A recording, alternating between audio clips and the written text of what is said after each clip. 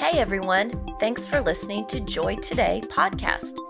This is a ministry supported by Sharon Joy Partners. I'm Sharon, encouraging you, if you want to find out more about Sharon Joy Ministries and learn more about becoming a Sharon Joy partner, just go to sharonjoy.org. Thanks for listening.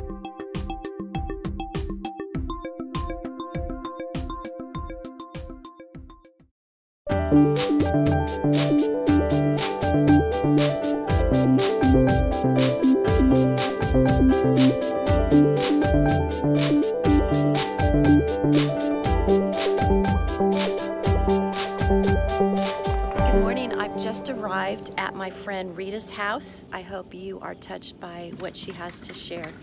Thanks for watching. So I'm sitting with Rita. Thanks for visiting with me. I'm very thankful that you're going to share a story because I feel there are a lot of other people that have experienced something similar, not ever the same. I'm going to let you share your story. Well, let me start by saying that I turned 70 November of 2018. I had never been to the hospital except to have two children.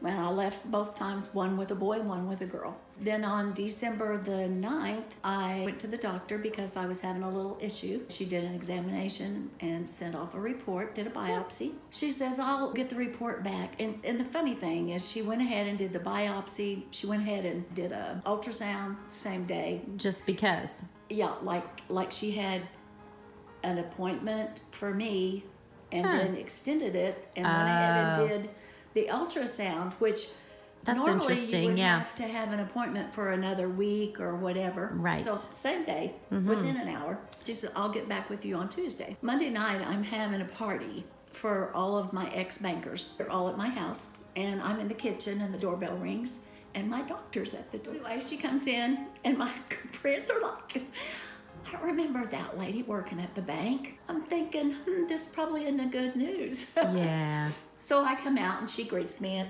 she gives me a big hug and whispers, you have cancer. The big C word.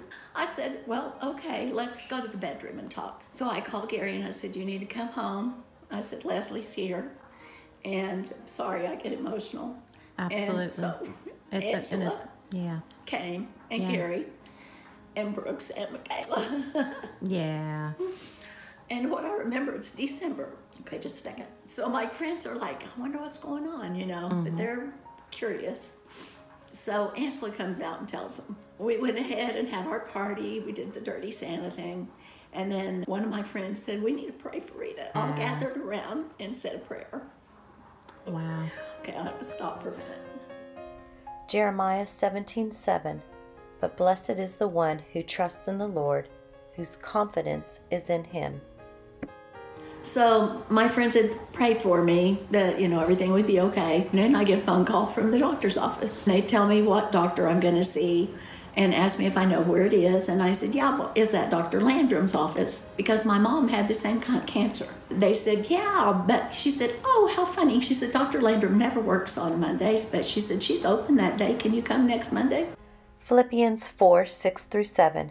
Do not be anxious about anything, but in everything, by prayer and petition, with thanksgiving, present your request to God. And everything, but she said, you caught it really soon, so we're going to have to do a complete hysterectomy. She says, when do you want to do this? And I said, I'd like to do it before Christmas. Okay, well, let me look at my calendar. She comes back in and she goes, I can do it on the 19th at 4 o'clock.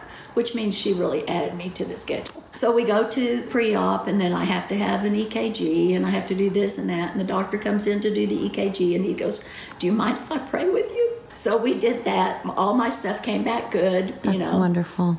Because I had just turned 70, the criteria for the cancer that I had was to do radiation and chemo. Of course that I'm scared, because I've never had radiation or chemo. Right. But radiation was first, and I had no idea what they were going to do. But we went ahead and went to Sunday school. I healed okay. Yeah. And that morning was talking about the guy that ran his whole company, In God We Trust. And anytime she saw a penny on the sidewalk, he picked it up as a reminder. Okay? So the next morning, I'm scheduled for radiation, and I go up there, and I stepped out of the car. Well, we prayed first, and I stepped out of the car, and it was a new kidney. No. Yeah, right on the ground, right by my foot. So I picked it up and I said, "In God we trust." Put it in my purse. Okay, and now And God's with you. Yeah. You know that. This I know whole that. journey. I can already see how God has his hand. Oh yeah, it gets better. So anyway, we go in, and I tell them who I am, and they said, "We'll just have a seat over there." And then pretty soon, this real sweet lady comes walking across the line. Her husband was one of Gary's best friends. They were fly fishing buddies. She comes over, and she says, "I see that you are set up for radiation today." And she goes, "I never work on Thursdays, but they changed my schedule, and I'm going to be setting up your whole plan." Okay, so Wow. thank you, Lord, once again. So they roll me back in there, and they asked me if I like any kind of music. So I said, "Oh, just maybe some light symphony music, something real soft. Just soft music's fine." Yeah. This might make me cry again. There's about 12 people in the room, and they're setting up the machine, and I hear it going, bzzz, getting ready to go on, you know. They all leave the room, and the music changed to Nothing But the Blood of Jesus. The next song was another Christian song, which I can't remember the name of it, but it was like There's Power in the Blood or something like that, an old song. And I start laughing. So I said, "Okay, I'm just happy to tell you." And I told them what the songs were, and they started laughing. I could hear them in the other room. It wasn't scary anymore. I knew I was taken care of, and God was taking care of me. And then we do chemo. And I'll end on a funny story, because the first chemo was okay, but my legs hurt so bad because I walked too far. And the second one, I started it, and it was awful. I mean, I'd already lost my hair, you know, and I didn't feel good, and it was terrible. Because my blood pressure was high, they gave me a whole bag of Benadryl. Instead of it making me calm, it made me high. I started singing. All these chemo patients are around me, and I'm singing. I can truly see how God had his hand.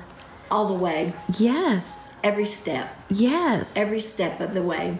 Oh, I had lots of fear and lots of anxieties, but I had read a scripture that said, "Just call on Jesus."